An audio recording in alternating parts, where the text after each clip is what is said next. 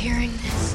Anybody hear that? How can we possibly have the slightest idea what to expect? Well, we're back. Hold on to your butts. Welcome to the Jurassic Park podcast. I'm your host, Brad Jost, and we're here to discuss all things Jurassic, including the movies, TV shows, music, toys, and more. In episode 370, we continue our multi-part deep dive into John Williams' score for The Lost World Jurassic Park. Of course, Caleb Burnett is back to check out, I think, around 16 tracks this time. There's a ton in this episode. We've got more unreleased material, tracks that are not even in the movie. We listened to a bunch of the movie as well in this one, and we've got two versions of Rescuing Sarah, which should be enough of a reason to listen to on their own. So it is a packed episode, so hang tight. And while you're listening to this episode, hit us up on Facebook, Instagram, Threads, TikTok, and of course, YouTube to continue the conversation from this episode. And as always, please check out our weekly live streams on YouTube, discussing all of the latest Jurassic news from around the world, Wednesday nights, 9 p.m. EST each and every week. Now, next week, we complete our analysis of the Lost World score with our third installment, and we're going to wrap things up by talking about how chopped up this score really is within the film. We hear how maybe the tone of the film could have been even darker than it already was, and we definitely wrap up with the legacy conversation of it all and how maybe Michael Giacchino's work has been tied to this film. So stay tuned. It'll be a great finale to this trilogy. But for now, let's go ahead and continue the conversation from last week with our deep dive into John Williams' incredible score for The Lost World Jurassic Park.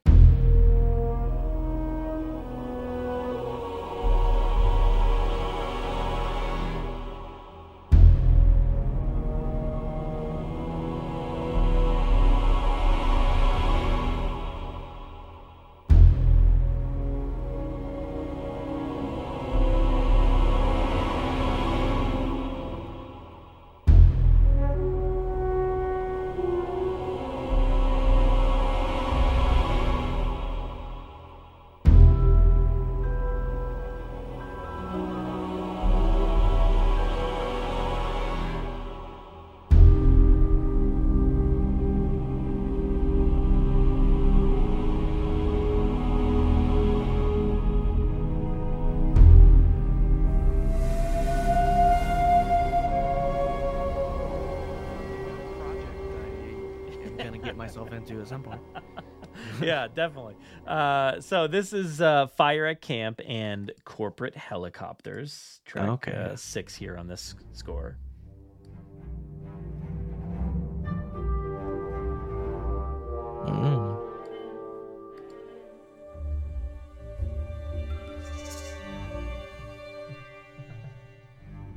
Yeah, I think this starts off somewhere with like Ian and Sarah talking. And it kind of leads into that appearance from Kelly. You get like Eddie's like, "Where's the fire?" You know, and everybody's like freaking out, running around.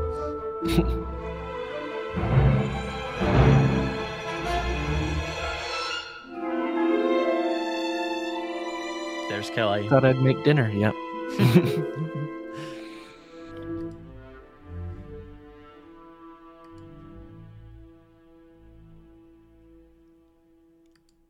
It's like this, I mean, throughout this course, there's this classic adventure style. Yeah. And then you get this. Yeah, I don't remember if it was this portion. I think it's somewhere around this middle area that there's some parts that are not in this as well.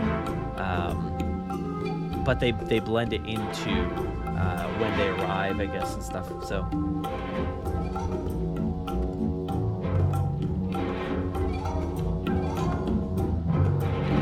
But sometimes it's like there's not a ton to,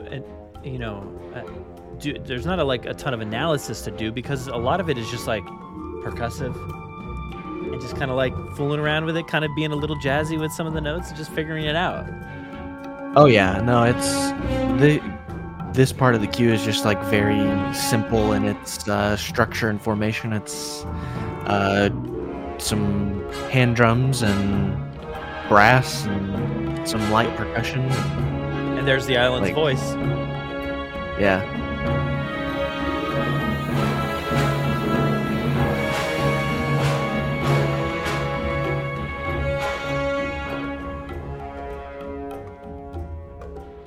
It's like, I mean, like the title of the queue says it, but it's like it is very militaristic and corporate and like straightforward and driving and we're here, get out of our way. Yeah, somehow they have to weave in the corporate side, but also keep it a little, it's still a little jungly at the same time. There's that island. Strikes that balance really well. Yeah, the island's theme is in there, and I think this portion of it was previously unreleased prior to I think it was 2016 release.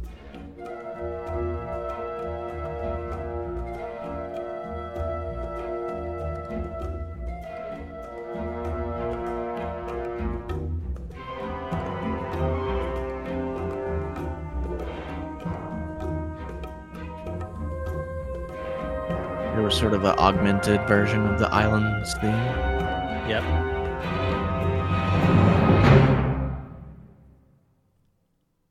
Yeah, so, and that, I think part of that blended into like the beginning of like the hunter-gatherer sequence, because I think that was, I think right at the end of that cue was like a truck goes off a jump or something, like their motorcycle, I forget what it was. Yeah, that's that's right when Roland says, "I've been on too many safaris with Rich Dentist to listen to any more suicidal ideas." It's right there. That's a very simple, calm sequence, but this next track, I really love, and it's one that was on the original score, and it was its own score. It was its own track. I think it was track 4, track 4, and is not in the movie at all. It's not in there whatsoever. So when I'm listening to this as a kid, I'm like, yo, this is great. Like, I love this part. This is a great part of the movie, is when they're on the hunt, getting them dinosaurs. And then you're like, oh, this is not there at all. It's like completely nothing of the sort. So I find it really interesting that like there must have been some sort of change, I think, going on in this film where they're like, well, we intended on using this, but now we're not going to. And we're just going to do some different stuff. We're going into the hunt, I assume, right? Yes, the hunt. I did bring up part of the movie here. Let's see. So we hear this part that we just listened to, right? Yeah. So go ahead, set up base camp right here, or in a swamp. And I wonder how much of this maybe, because who knows? It could have been completely constructed absolutely differently, but I wonder if like some of this was some of the hunt maybe could have been under that, or if the hunt started right here. Break off a stray from the herd and plot him to the right. Snaggers, stay ready. He's bringing them out to you. It'll be there's something different going on here, right? Yeah. I think they use parts from the San Diego sequence or something like that underneath here.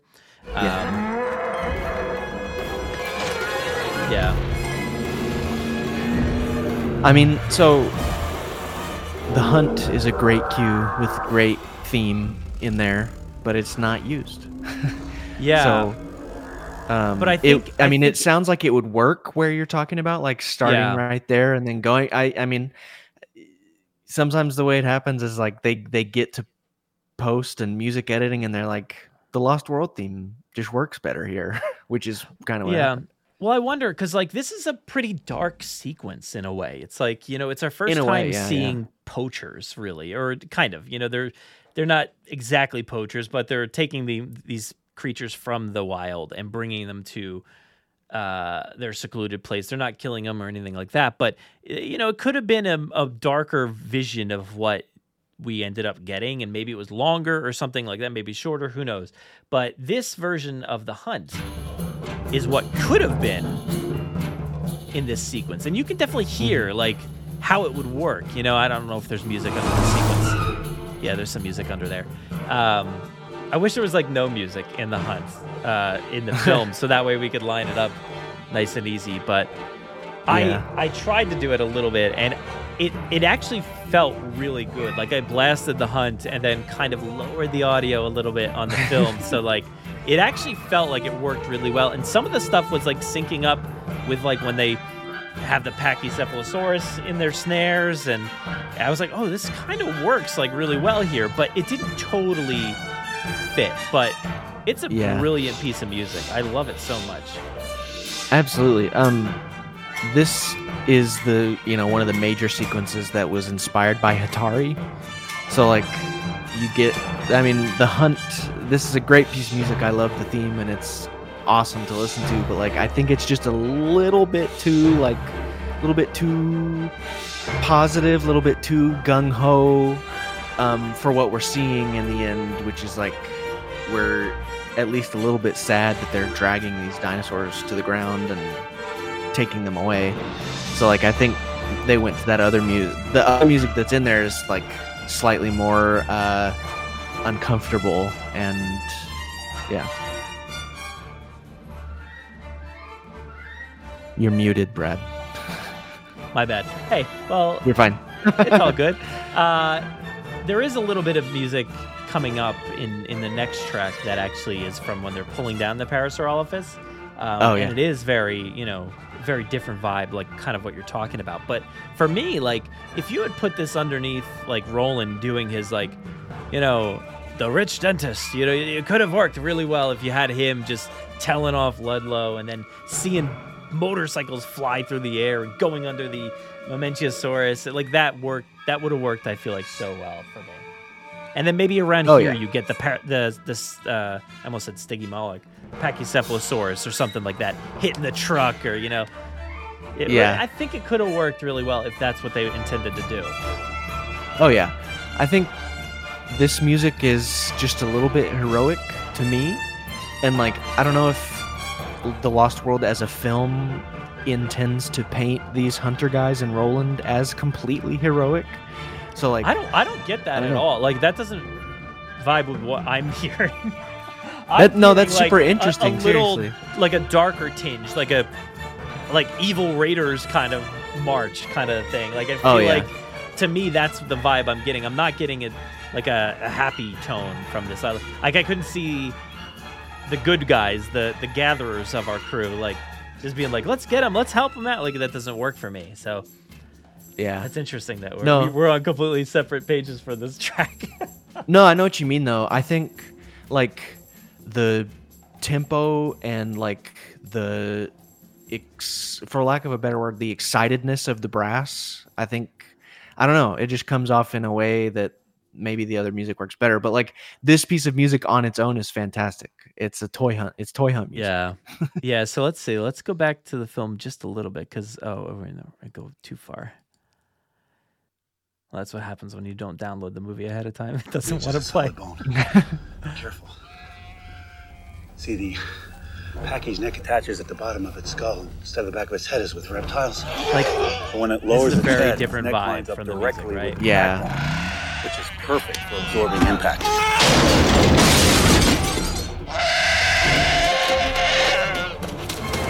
But then you got that San Diego again. I don't know what that last part was, but this is San Diego stuff. yeah.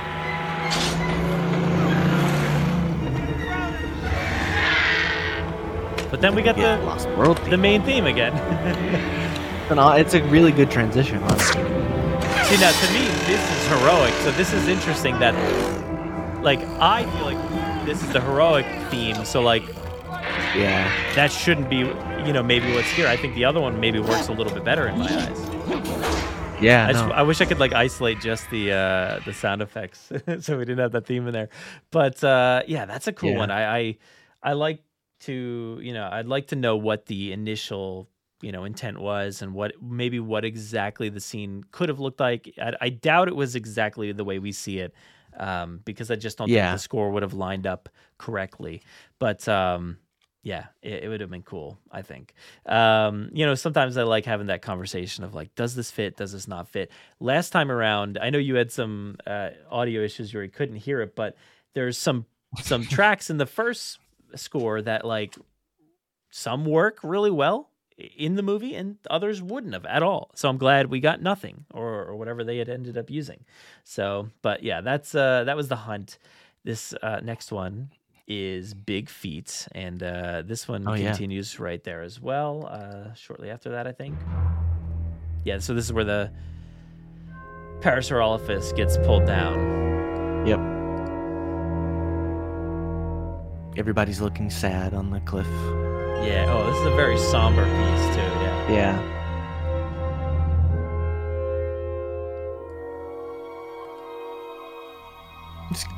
Ooh, great music. Listen to that. Another Island dark theme. iteration of the island theme. And Ajay, I think, is like looking at the T-Rex footprint. Oh yeah.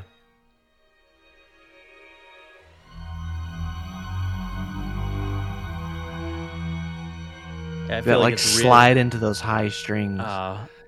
it's just really channeling that Predator theme so much with just the tone Yeah. of how they're speaking those notes, you know. The Predator theme does show up in this score. We'll get to that. Yeah, we will.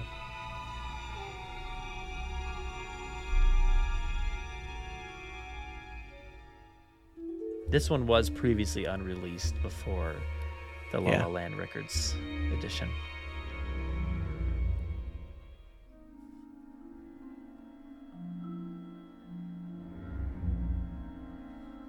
Yeah, this is definitely extra stuff.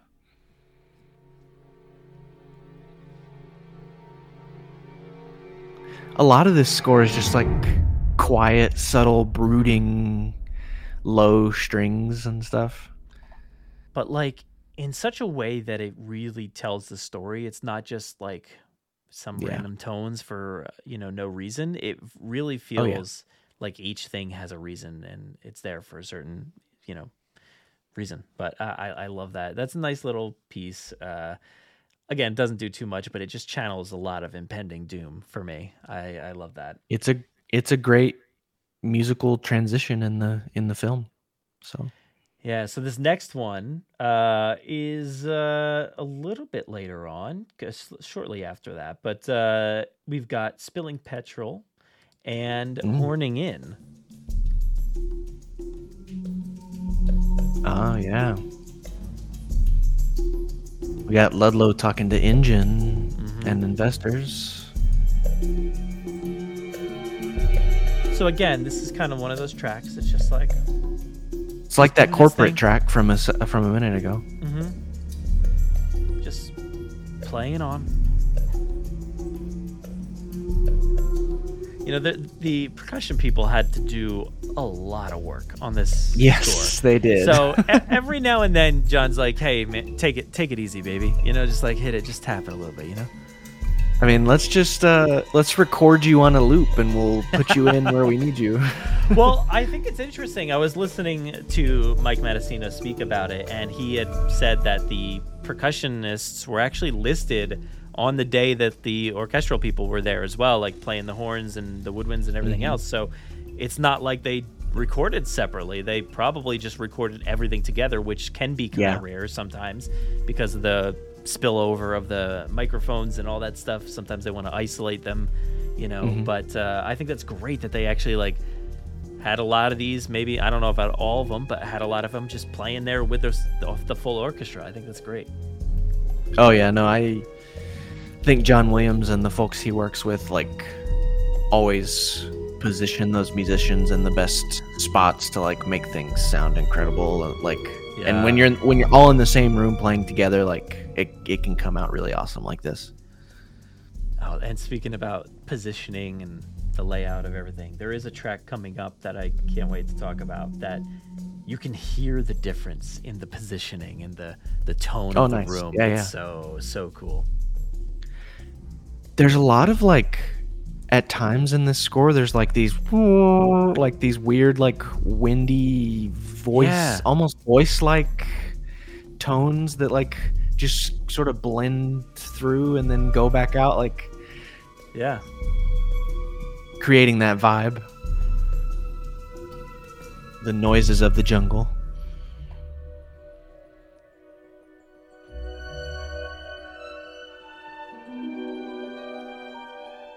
I believe we're with Nick and Sarah looking at dinosaurs in cages. Things are about to get kind of explosive in a little bit. Yeah. Literally. In just the most wild way, like the most unrealistic way that I just don't even know what is happening. Talk about semi-wacky things. Yeah, this might be one of the most wacky things that's ever existed in a Jurassic movie. Don't get me wrong, I freaking love it. I think it's one of the greatest things ever. It's incredible, but it's insane. It's silly, yeah. Hey, check it out. Oh yeah. He's showing off that model. Yep. Yeah, Ludlow's talking about Jurassic Park San Diego. Yeah. And you get the Jurassic Park theme. It's perfect. Spaced out. It's awesome. Yeah, multiple variations. That was kind of a darker version, a little bit, like a little minor version. And then stuff is going down. Chaos. Hear all those woodwinds. This is a case of John Williams giving them a set of pitches and saying, play ad lib, play randomly. Yeah. It's also the precursor to Rescuing Sarah too, Yep.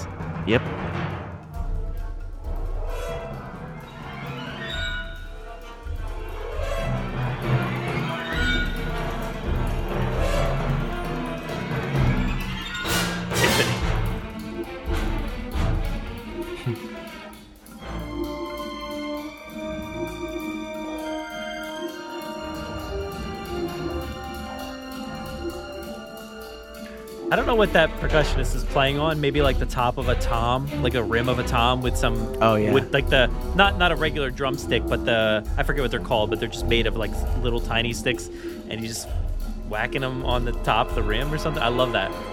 Yeah. I mean, we were talking about takes. I mean, I'm sure there was a take where they were like, "Hey, play this one on the edge, or play this one this way." I'd love to hear all that. So that is a nice little track. I like that it introduces, I think it's the first iteration of that Rescuing Sarah moment. Yep. It's just an iconic thing. But and it's a fun moment. There's a vehicle flying through the air because the Triceratops hit it, and just an extremely powerful explosion that blows this car 100 feet up into a tree. And this was always my favorite scene as a kid because it's just so chaotic. Dinosaurs ramming everything and people running around everywhere and explosions, and the music is just as chaotic. Somewhere in there you get that baby Triceratops, I think, that was just and it's just the best the best stupidest dinosaur sound I've ever heard. Add that to the list of Brad Jost's impressions. Yes, baby please. Triceratops in the Lost World. But yes, I love that track. That is a fun one. So from there, we move a little bit forward as well. We head up in a basket.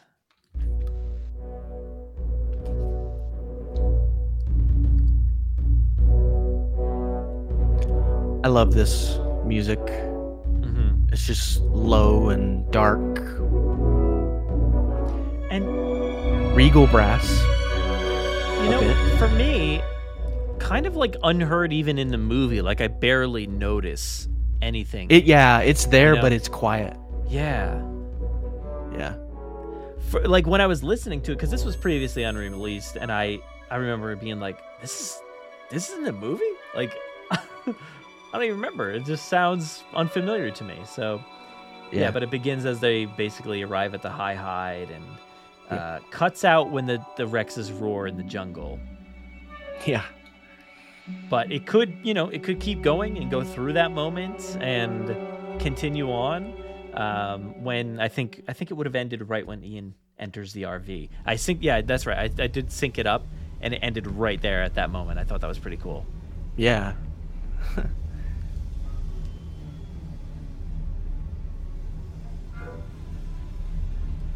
You can feel that terror building. I don't think this is in the movie. This is like when the I was gonna T-Rexes are say walking through the jungle. Up, from up above, you can see them, or not really, but you see the trees. Yeah.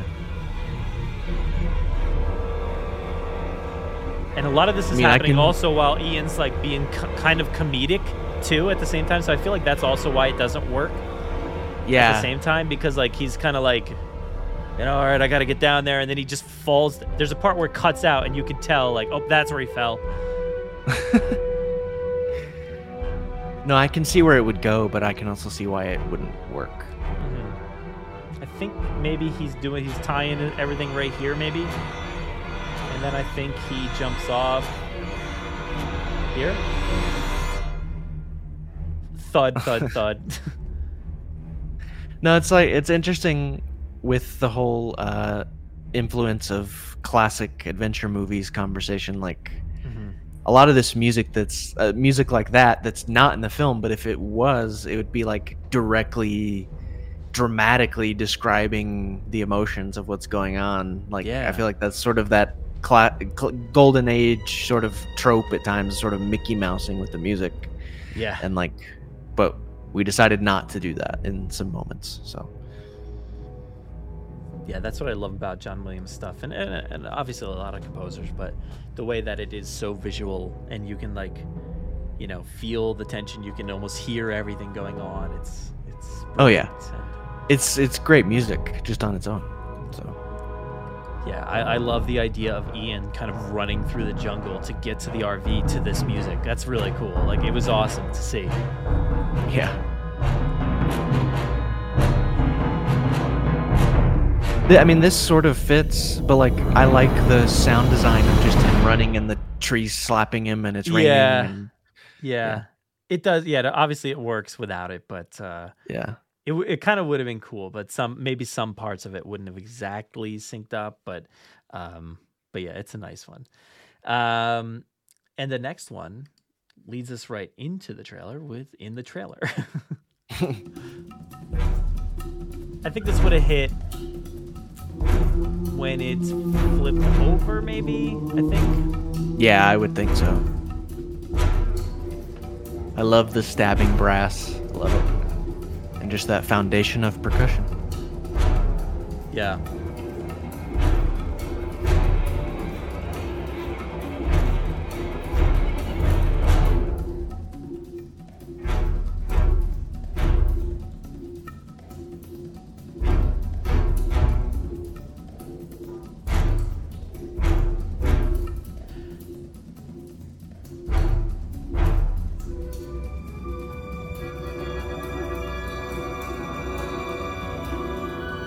It fits with the rest of the score, but like I can see why they didn't use it as much.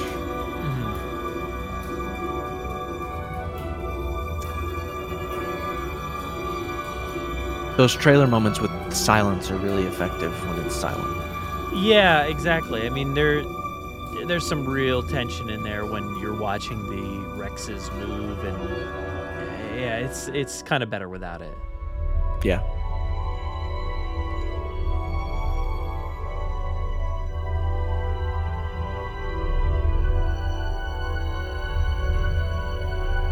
They need to release the extended edition of The Lost World. Yes, please. with some extra music.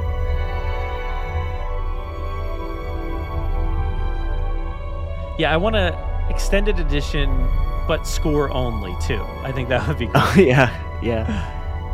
These strings sort of feel like they were meant for Sarah, just because of some of the string stuff with her previous. Okay. But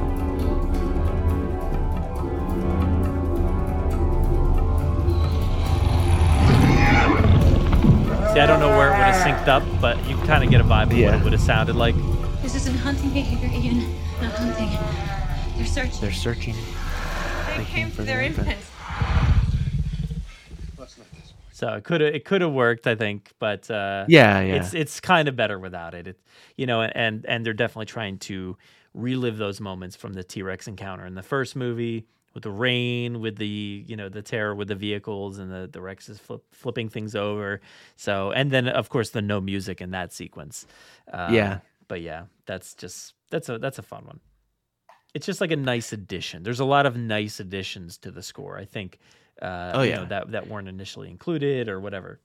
It's funny because like they went with just the sound design, which is the rain and the creaking of the trailers and the dinosaurs and the dialogue and stuff, and like the music that we just listened to that would have been under that scene. It's kind of, I mean, it's not overly complex. Like the drums are sort of consistent and pitter pattering like the rain might, and then there's just sort of other stuff aleatorically going on top with brass and strings. So like, I don't know, I feel like, instead of having that music and the sound effects battling, they chose the sound effects, I guess. But, yeah.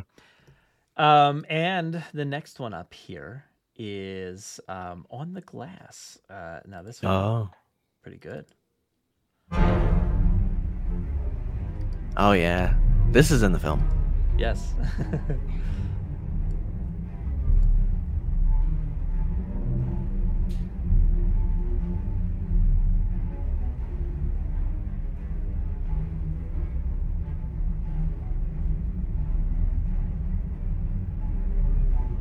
But previously unreleased, it was not included on the original score. So it's that's just funny because you're like, oh, I know this music. I've just never been able to listen to it before. Yeah. But it's like these subtle, uneasy strings that just fit the scene really well, and you hardly know they're there. Yeah. And it's interesting. So it like pops in, I think, like right when she hits the glass, I believe. Mm-hmm. And it's just like, you talk about the difference between using music in the T-Rex moment or not using music there, and then just going right into music here. Yeah. Because it's a more human moment, and it's like human terror versus like the dinosaurs. They're like an attraction in themselves. So you don't need to amplify that sequence. But we need some tension here because this would have been worse, I think, without music, on the glass. Oh, yeah. It wouldn't have been as terrifying. You need this when that sat phone's about to fall. Oh, yeah. Or whatever that something. Is. Yeah.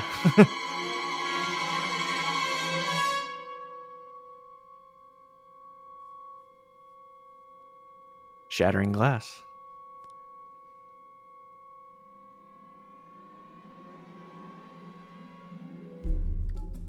You do get a little bit of Eddie trying to figure out what to do as well. Yep. There's some interesting things in here too, I think.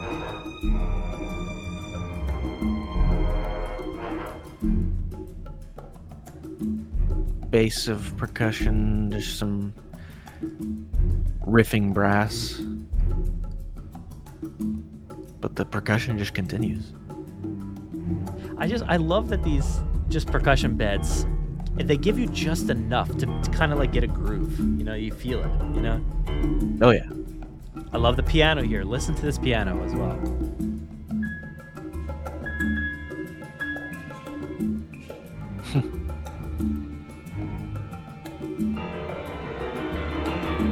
Feels familiar.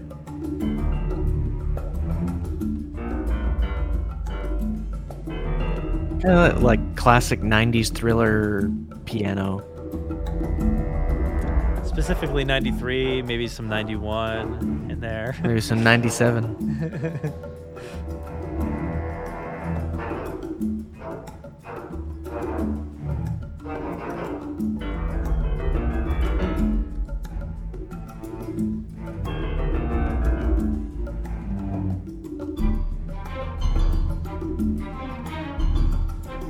I wonder how much of the piano stuff was like on the page, or if he just said sort of like stay in this scale and make up some stuff. Yeah, I don't know. But I don't know. He's good at writing stuff that feels random, but it's written. So. And I remember like kind of being surprised by how much piano I heard at the live, like in concert version of Jurassic Park. Oh, yeah. Like it didn't necessarily come across on the album outside of one track, but this score, you hear a lot of piano. Like, it's a very big part of this score. Especially in this scene. Yeah. Now, I did want to compare it just briefly to, this track here. It feels very, like reminiscent of some of the same moments. I think, let's see, somewhere around here. Like, you can hear this piano kind of wandering into, not this piano, but around here somewhere.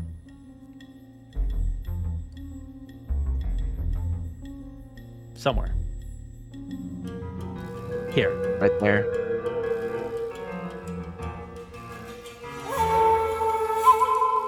It's doing a lot of that same work, right? Yeah, it's in a low register. It's uneasy and mysterious. Yeah. Oops, I'm playing two things at once, but let me stop that. But yeah, it's I feel like it's got that same vibe where you like.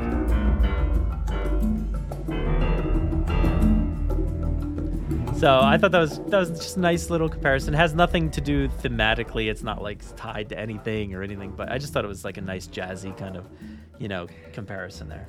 It's got that I like it. Sort of samba bossa nova feel. Now there is an alternate to that as well. I know the newest edition had an alternate version here. I'm gonna play it on YouTube. I don't believe Caleb's gonna be able to hear it, but it is even. I'm not gonna play the whole thing, but it's a little bit more jazzier even. Oh no, I think. Hold on, Caleb's gonna hear it in just a second, folks. Yeah.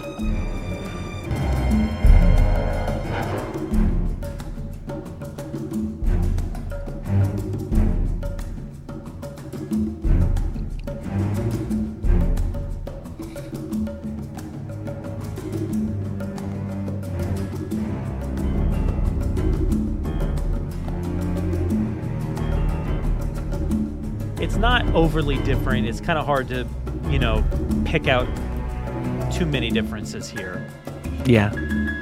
You get that same note structure and everything. So to me, like listening through the entirety of the track, I just felt like it was a little looser. Like it was maybe an earlier take or something. I don't know if it was or not, but something that felt a little looser in structure than the not rigid, but like when you compare the two, that kind of feels a little bit more like structured, I think, in the version that we hear from the first release from La La Land. Oh yeah, no, it's so interesting that there's so many takes of these cues floating around. I know. It's kind of crazy. Yeah, I don't get it, but why not? But it's cool, yeah. So that does bring us to probably one of the best parts of the score, and that is rescuing Sarah. So let's just get into it because it's great. It's one of the best longer one. One of the best Jurassic cues of any Jurassic score. Again, it's that same like percussive bed of just bumbling around on some drums, and then a lot of random stuff happening around you, but like it's so more refined and honed in and so good. Oh my god. Oh yeah, so the percussion is just relentless and punching and almost feels random and chaotic and all over the place, and it just continues and continues and continues. And it's, I don't know, it's the pacing of this scene is perfect, and it's in large part because of the music. Yeah, now, while listening to Mike Mendocino talk, he did mention that this version here this is the extended version. So, they had to go ahead and like retitle a lot of these things just to kind of skirt around some rights issues and things like that.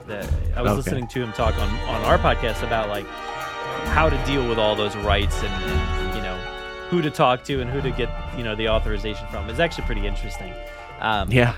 But like the initial one was just called Rescuing Sarah, so they had to name this one the extended version. And then there was another release, which we'll listen to in a second, that is like an alternate take. But this one specifically, I believe, was takes 3 and 4 of the recording session. So like, so they did take 1, they did take 2, and this was a mix. They edited together, I think, 3 and 4.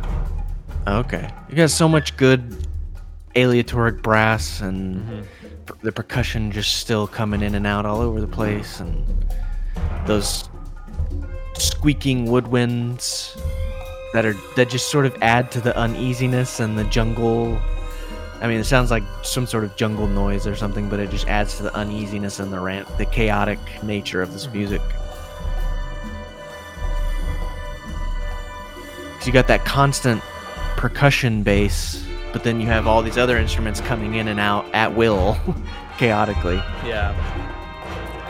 So the original one was 4 minutes long on the original score, and then they updated it to 5 minutes and 10 seconds.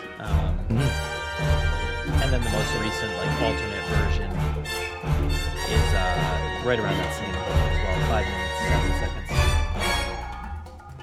seconds. We're climbing and then we fell. Right there. With that just strong brass right there. Yeah.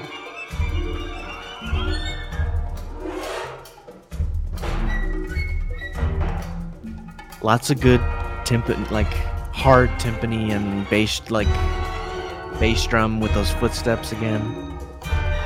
Yeah, this is like the impending doom. You've got the chimes, the bells, just the bells, ringing out, Yeah, this is doom. That's exactly what you said. This is doom. I love how much it attacks here.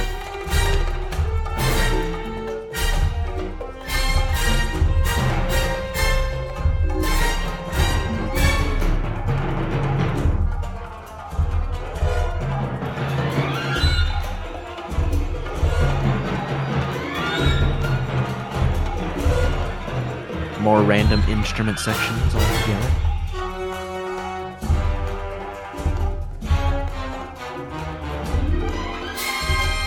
I think it's clear what happens here. Yep. Bye, Eddie. Go up high with the brass, and Eddie also goes pretty high. Not high enough. The musical painting going on there. Yeah. Convenient biting height. But I love this resolution, though. It's This is classic golden age resolution. These sweeping strings, and I love that it ends in a way where it's triumphant, but also just not. It feels kind of wrong, and it feels problematic, and that's because the bad guys are here to save you. Yeah, there's the wide shot of everybody there. Yeah. It's just so classic adventure film to me, because you have this just almost it fits perfectly to me, but it's almost this overly dramatic conclusion to this with the sweeping strings and the brass and everybody's coming in, but it still sort of feels a little bit dark, and so it's great. Yeah, so I do want to I just want to revisit it one more time. I just feel like it's worth it, because we've got a new version, which is an alternate take, and apparently take number 1, the very first take of this track. Yeah, and I feel like it shows, but at the same time, it's just so cool, so unique and different from something that we've had for quite a while now, and. Not that there was much difference between the original score and that one. There was a minute or so, but this one, very different. So let's dive into, the structure of it's the same, but there's a lot of difference here. That's not it in this one.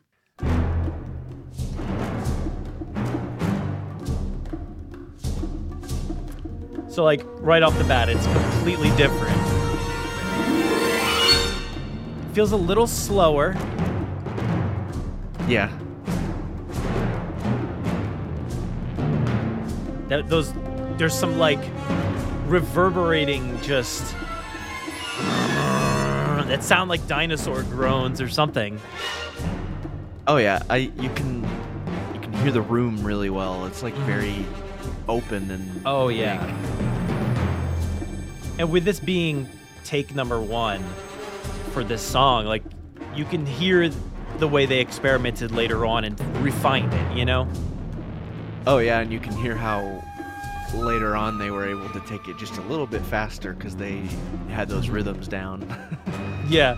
So this was like the experimental track. John's like, just do your own thing, babies. Like, go ahead, just hit some stuff and make some noise. I don't care. this is aleatoric writing at its best. Just things that feel absolutely chaotic and pulse pounding and random. The orchestra is full of action. It's action packed, like in the music.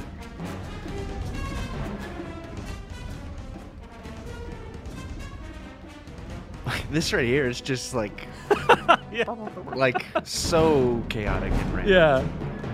Crazy. Yeah, there's obviously way less structure to the entire thing. It just feels all so much more random.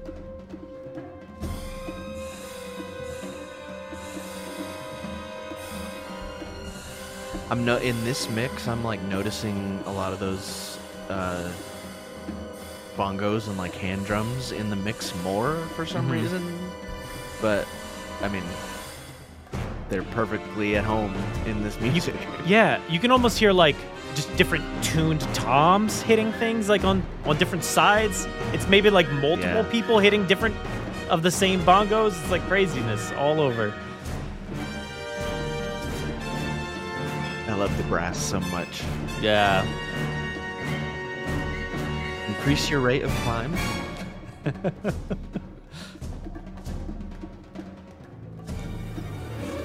Ooh.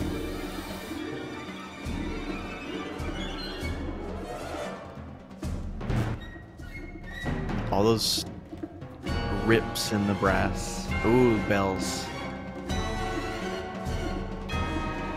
That's like, with those bells, man, you can really hear that room. Yeah.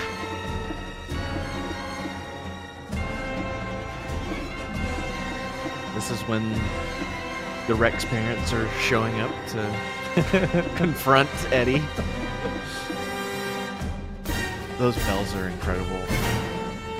Just the most ominous instrument you could choose. Yeah.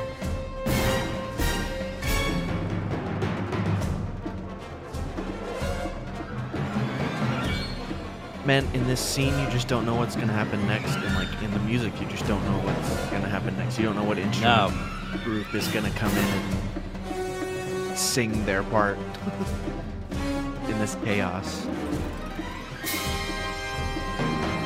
There it is.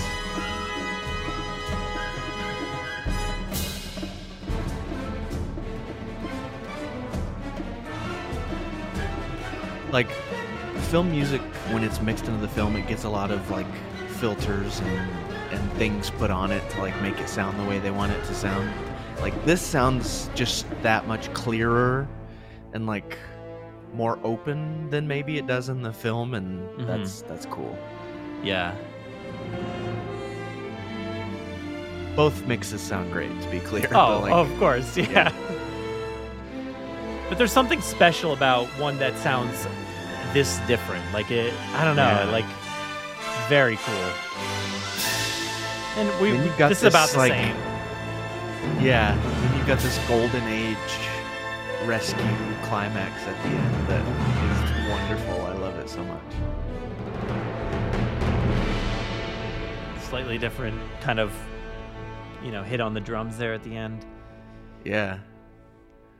Just too cool. Like I just love how different that sounds. Like capturing a different room sound, just so many different hits on the percussion, and then just adding in these. I don't even know what that instrument was. Let me pause this other follow-up track here. The drums weren't ready to stop. They wanted to keep right? going. Oh, it still will they not still stop. want to keep going. But like there was like that like just sounded like some sort of dinosaur call, and I don't even know what that was. Some sort of synth or some just bellowing of a brass or a woodwind. I have no idea what that could have been. I think it's a mix of the two things you're saying. I think it's Mhm. there's some like synthesized stuff in there, but I also think there's like a lot of extended techniques going on in the orchestra, like John Williams and everyone else like just telling the instruments, hey, do this do this Yeah. weird, make some weird sounds with your instruments, like, you know, low guttural things that sound like a dinosaur. Like, I feel like they're achieving that through both of those things. But like that's like all over the score. So Yeah, sure. It's definitely more apparent in this, yeah. alternate take, but it's totally different than anything else on this, any of these two La La Land releases. So that's pretty cool. I'm glad we have it. I'm glad they went back because that was only on the most recent release, not on the first release. So yeah, that was just too cool. But this next one is also pretty cool too. So this was on the first La La Land Records release, and it was previously unreleased before that. But this one is Reading the Map. Yeah.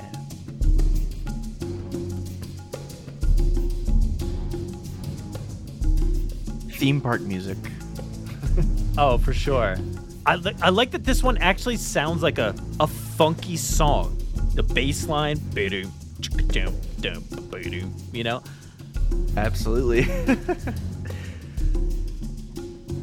It's just, I mean, it's so simple. It's some basic hand percussion and some shaker and some low strings kind of riffing around, and like it's so simple, but it's like perfect like layers of music.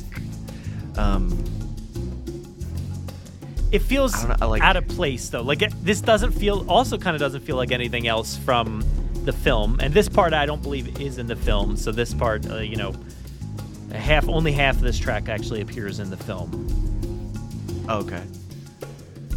I mean, I feel like just the simplicity of how this is constructed allows it to be super subtle, even in those spots in the movie, and so and it also probably just fits really well with a bunch of commando safari dudes in their base camp, you know, trying to read the map. So, that's it. Yeah, they're like, well, Rex just fed. And this stuff's playing underneath. It's like, I don't know, it's a little too funky for that like dire situation talking about Eddie just dying. Oh yeah.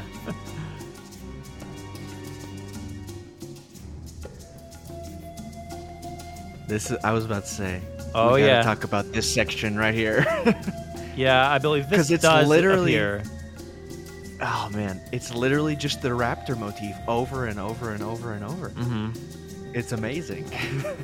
Yeah, I guess at this point in the movie they actually just started talking about the raptors being in the, center of the island or wherever. So I think that this is when he's like, "That's not the problem. What is Velociraptors?"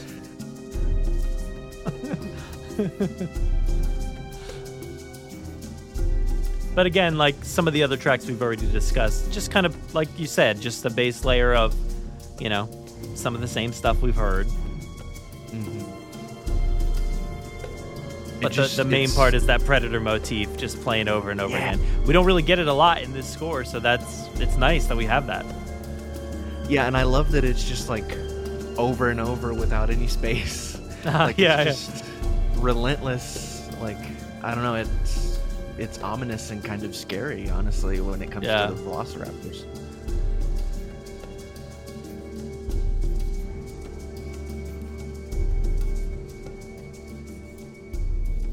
Yeah, that's a cool one. I like that one. Very simple, Absolutely. but even though there are some simple tracks on this, I think they all have like really cool things to pinpoint in there. And I think with this score, a lot of things, especially the expanded ones, can sound very similar. But when you have something like that, like the Predator motif in there, it adds a little bit of extra, to the, just a regular track. So, and plus that funky part in the beginning, I love that because that's, it's not in the movie. So when you listen to that, you're like, whoa, it's like John Williams just putting like a funk track in the middle of this boom, boom, boom. I thought it was just great. I was really surprised by that when I first heard it. So Totally. I love that it is so simple. It's like 5 or 6 different elements combining to achieve it, but like yet it's still so effective. So yeah. Now that does bring us to the Trek. I believe this is another one where I don't think half of this syncs up with the film or something. It does sync up with the film, but like half of it's not in there. This is the Trek. Again, it's kind of it's like an iconic part of the score for me, right? Because this was originally on the first release, the original score. And it's just so iconic to me, but like half of this doesn't even appear, so it's just too funny, you know. Like, but it works, and it syncs up with them on their trek. But like we've said about a lot of the other parts already, they just opted to not go this darker route in some of them and just play the main Lost World theme for a lot of this.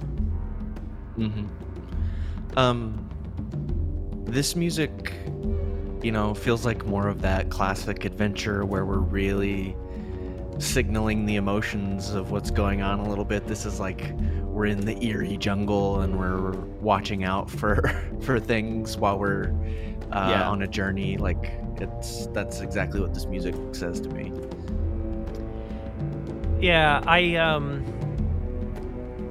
you know, for the first film we had, like I mentioned before earlier, we had some like versions of the film that they synced up, that somebody on YouTube synced up with the music, the new music. Jurassic and Park theme right here. Yeah. And some of them worked, some of them didn't. But for this movie, there's so many of those moments, but we don't really have that. So maybe one day we got to work on like really getting these all synced and uploaded to YouTube or somewhere. We got to get that extended edition of The Lost World. Yeah, you're right. To sync all this extended music with. I really enjoy this part. Just the chords are great, and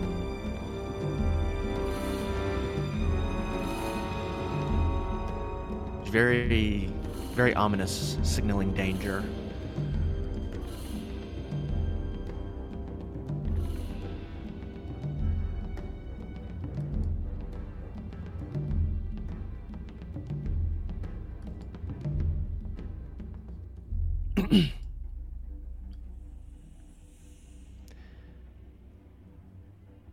It's a little quiet around here. Yeah. I don't know exactly. I forget exactly where, but somewhere around here we do get like a little bit of where Dieter decides he has to go off for a second. I think some of that does appear in the film.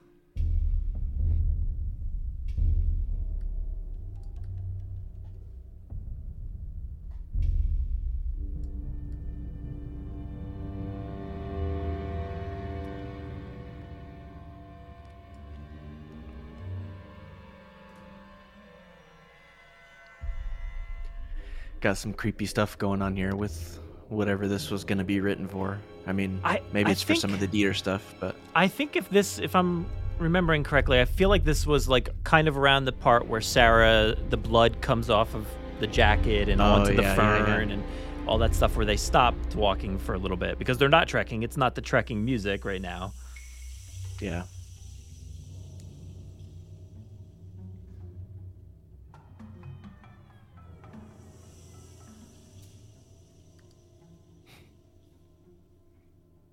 But it's just texture, like all this stuff. Yeah, literally, yeah. And I kind of like that. Like, I understand why this stuff is not necessarily totally, like, included, some of this stuff on, like, major scores, but, like, I love hearing just this bare bones, you know, stuff. It's really cool. Ooh. It's all on the page from John Williams, which is cool, because it's like he came up with all of this stuff that just sounds natural. Yeah. So like dropped out for a little bit, but it's building tension again. Yeah.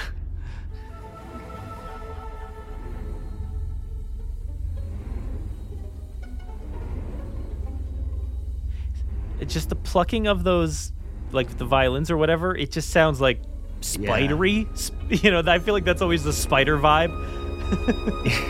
Or Bartok bugs or something. pizzicato is what. Yeah, Bartok pizzicato is what that like method is called, and it's used in like scary horror scores all the time. So.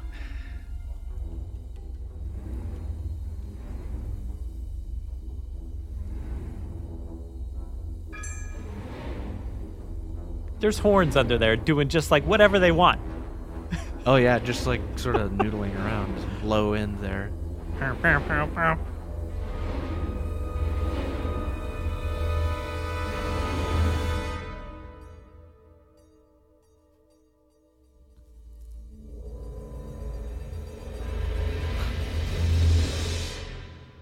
That's awesome. I love, like I said, I love the texture of that. Just the middle of that. The Trek is very cool, but then the texture in the middle of just like kind of just trying to creep you out, get the sense of being in a jungle, and then that ending is cool. I like that as a built-up suspense. Oh yeah, all the seemingly random noises that are being made by the orchestra are like perfect to just unsettle the audience. Yeah. Now, after they trek, we're gonna hear a little bit of the compies here. Oh, okay. So this part originally was included on the Island Prologue, which was like track 2. Oh yeah. On the original score, and it just cut right into that moment there. Those squeaking woodwinds, like that's on the page. That looks like John Williams just telling them to just play as high as they can, basically, like to get a shriek like that. But it fits the compies perfectly. And that, like, is that like the piano just hitting the very highest, like almost like untuned note, kind of? That's a good question. Like, it could be sort of like clicking on a woodwind instrument. Like, it could be a lot of things. Also, because the woodwinds are going crazy right there, so it could be something to do with There's that. a lot, yeah.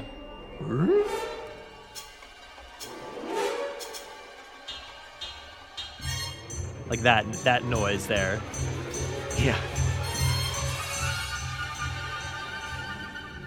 Well, I love his so much squeaking and shrieking, and there was that moment of the building of there was like, I don't know, like a kind of tambourine sound and a tom all together, doom, doom, doom, building and then fading out together. I love that. Yeah. Also the breath. You hear that breath? Yeah. It's so cool. So when you think for a second Dieter got away. Think again. Yeah. Yeah, I believe the original one ended there for the Island Prologue, I believe. So yeah, somewhere around there.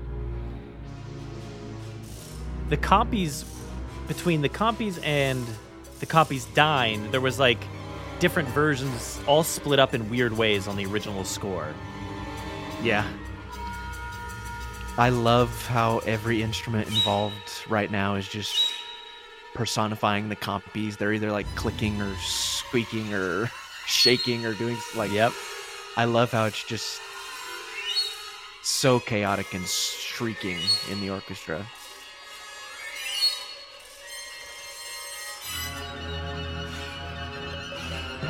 It's truly like a horror score right now. Yeah, absolutely. And the compy sound effects are coming from the orchestra with those woodwinds. That's perfect.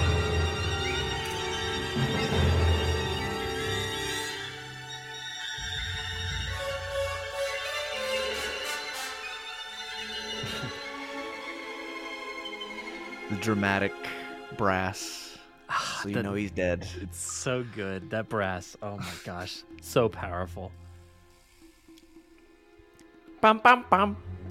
Like, he's dead. Yep. And what I love about that, you mentioned like the compy sounds are just cutting through the orchestra there, and it's like you can hear that John Williams decided to use certain percussion instrument to sound like snaps, like they're almost chomping right at him, and you can like hear each individual bite and shriek. It's very cool. It's extremely unsettling. Like that scene, as nuts as it is, and then the orchestra just going absolutely insane too at the same time. We talked about it, I think, a lot in the first movie, how visual the music is, and John Williams, nailed it there with the compies.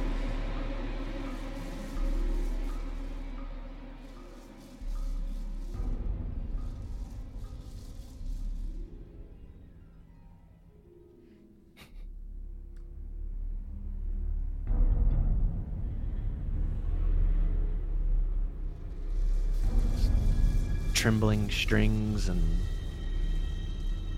rattling percussion and those high strings. Like,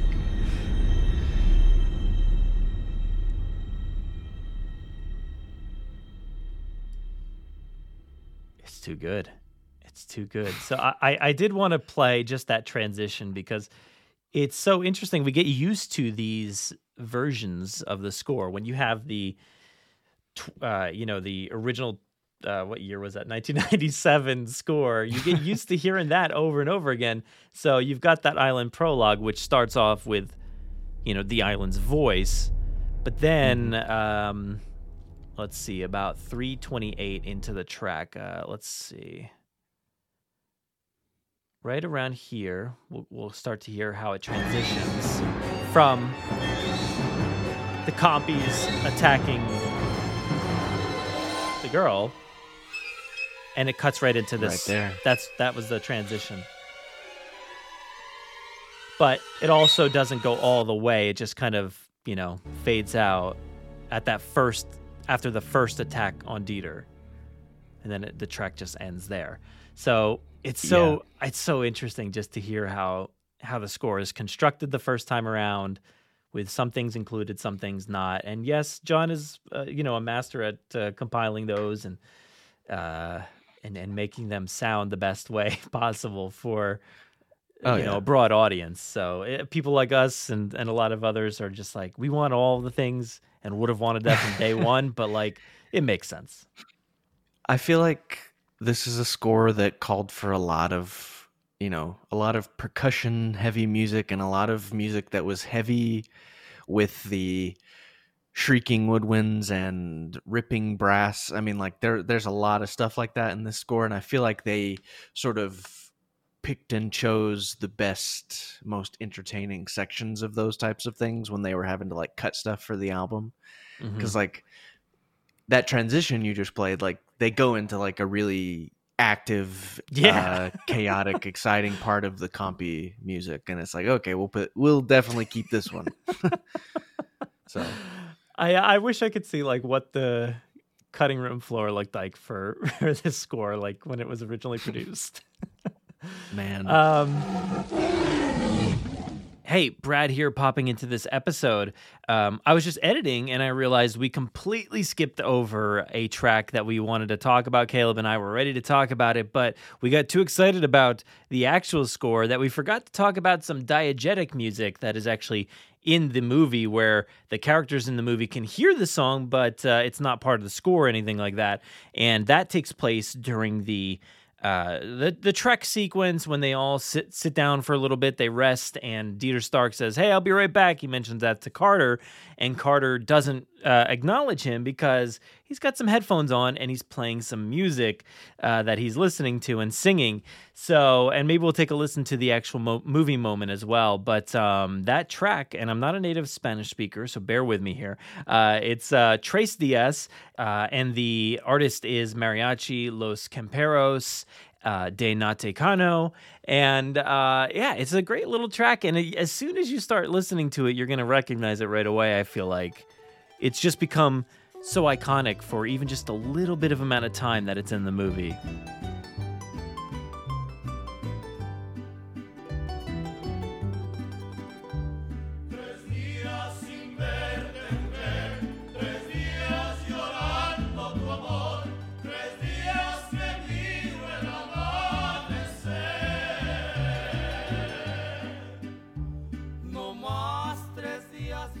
And I think it was just basically that part right there.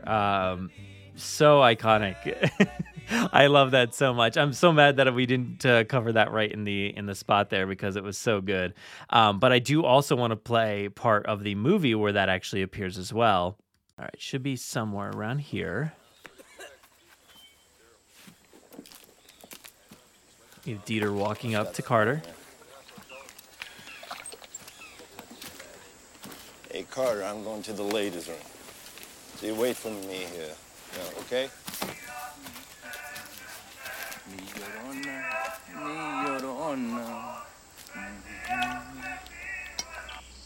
There it is.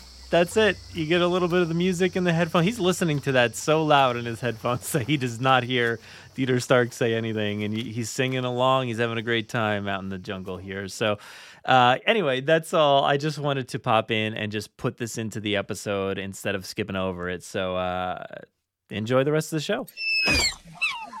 Yeah, but this next one is Ripples.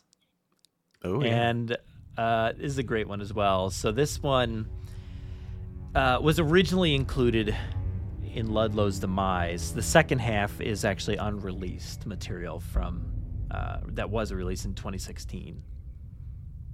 Yep. Again, texture. Woodblock.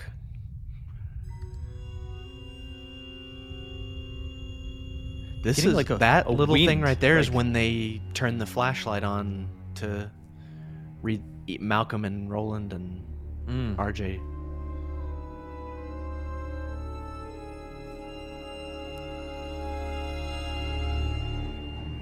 Spooky.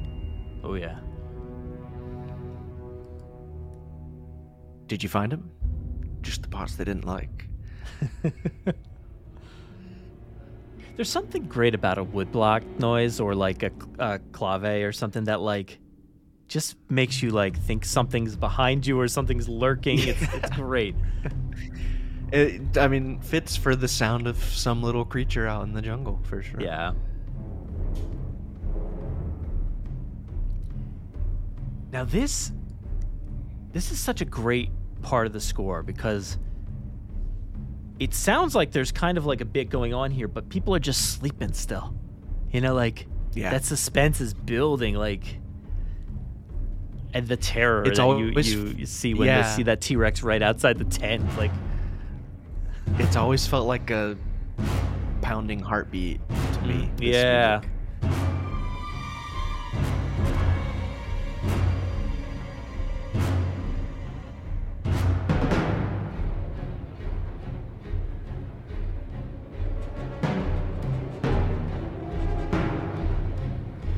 Those big hits with the timpani and the brass, it's like you don't know where to listen, you don't know where to look, like it's just something coming at you.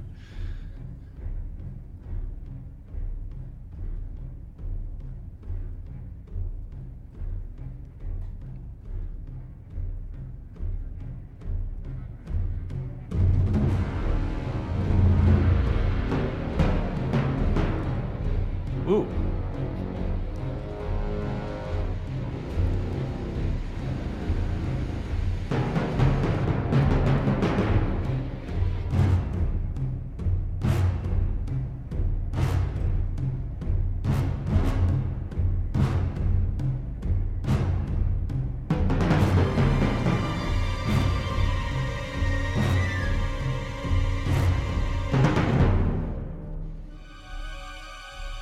I use this word a lot for the Jurassic Park score and this score, but it's just like relentless. It's just like boom, boom, boom, boom, boom, like Yeah.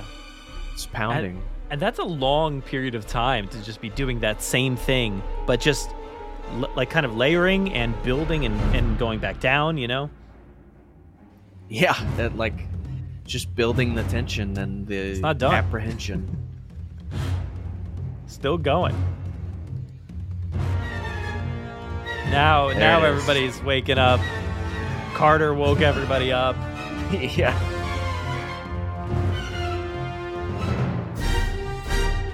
A little bit of Sarah in there. Yeah, rescuing Sarah. Do-do-do-do-do. Do-do-do-do-do.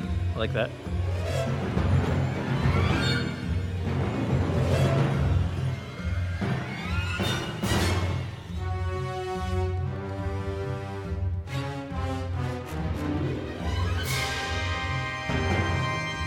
We get that little crescendo again. Yeah. Ooh.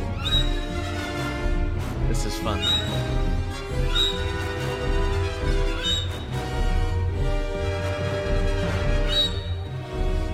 This is when they're running through that narrow sort of passageway towards the waterfall and stuff.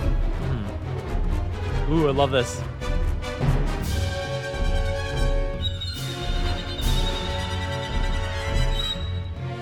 Boy, that brass. It's like some dissonant resolutions it's like, I don't like it. It's jarring. Yeah. Oh, and now we go into these drums.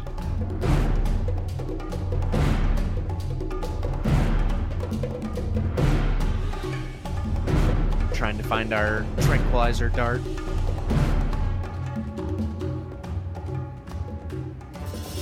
Because Nick Van Owen stole our ammunition. Love that guy.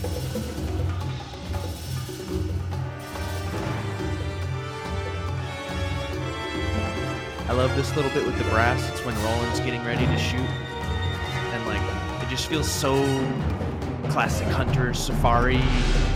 We're about to pull the trigger. Yeah.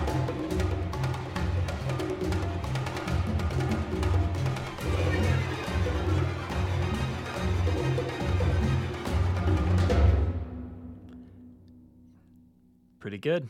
Pretty good. I know some of this appeared on Ludlow's Demise. I forget exactly. Let's see.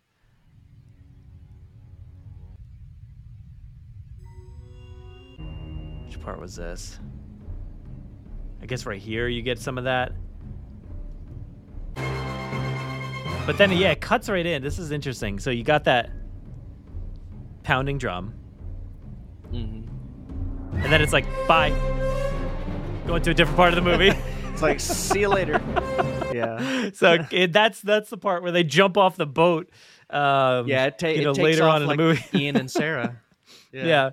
So it's funny how it just jumps around like that. But that's again just such a great heart-pounding track that just continues to move. Too cool. So there is actually a different version. So that was from the first La La Land release, and then there was a second La La Land release that actually was like just a tad shorter, 4 seconds shorter, and it is titled like the film version because they have to title them a little bit differently. There's not really enough of a difference to showcase. I was listening back and forth, and yes, there's like some slight differences, I guess, but I was like, I don't know, it's not worth playing the entire track again. So yeah, that track is a good demonstration of like John Williams tailoring the music exactly to what the scene needed in the end. And yeah, there's some music editing going on there too, but like just the different styles and like articulations that the instruments are performing like in different spots there, it's that scene. There are so many different like locations and people involved in that scene and things going on, and like the music just weaves in and out and fits it perfectly. So speaking of weaving in and out, we have the long grass here that we're gonna weave in and out of. Oh yeah, this is definitely the long grass. Isn't it funny that like some of this music that we have now that was unreleased, isn't it funny that a lot of the stuff that was unreleased is like stuff that we subconsciously like don't remember as much because it like fits these scenes so well? Well, yeah, this one was actually originally on Hammond's plan, but it transitions somewhere. But I agree, like I mean that last cue as well, like the chase stuff too, but there's some things where like we know some of these so well, and we've always wondered, like, where are they? Why can't I hear them? But then some of them I'm like, what in the world is this? I feel like I've never heard this before, but yet it is. Like, I forget which track specifically, but there's one I'm like, I don't even think I've ever heard this, but it is in the movie. I'm like, what? Yeah.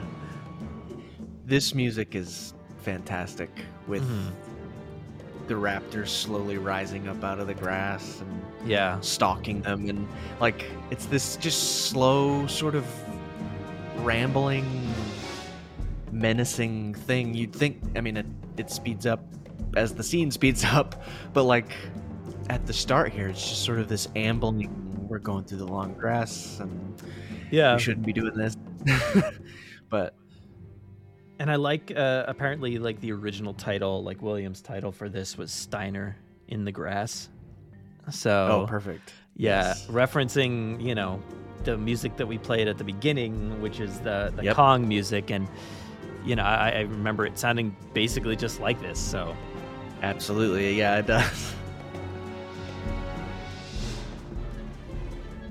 and I know on the original score with the Hammond's Plan version of this track, it originally cuts out like right around here somewhere. Right here, maybe.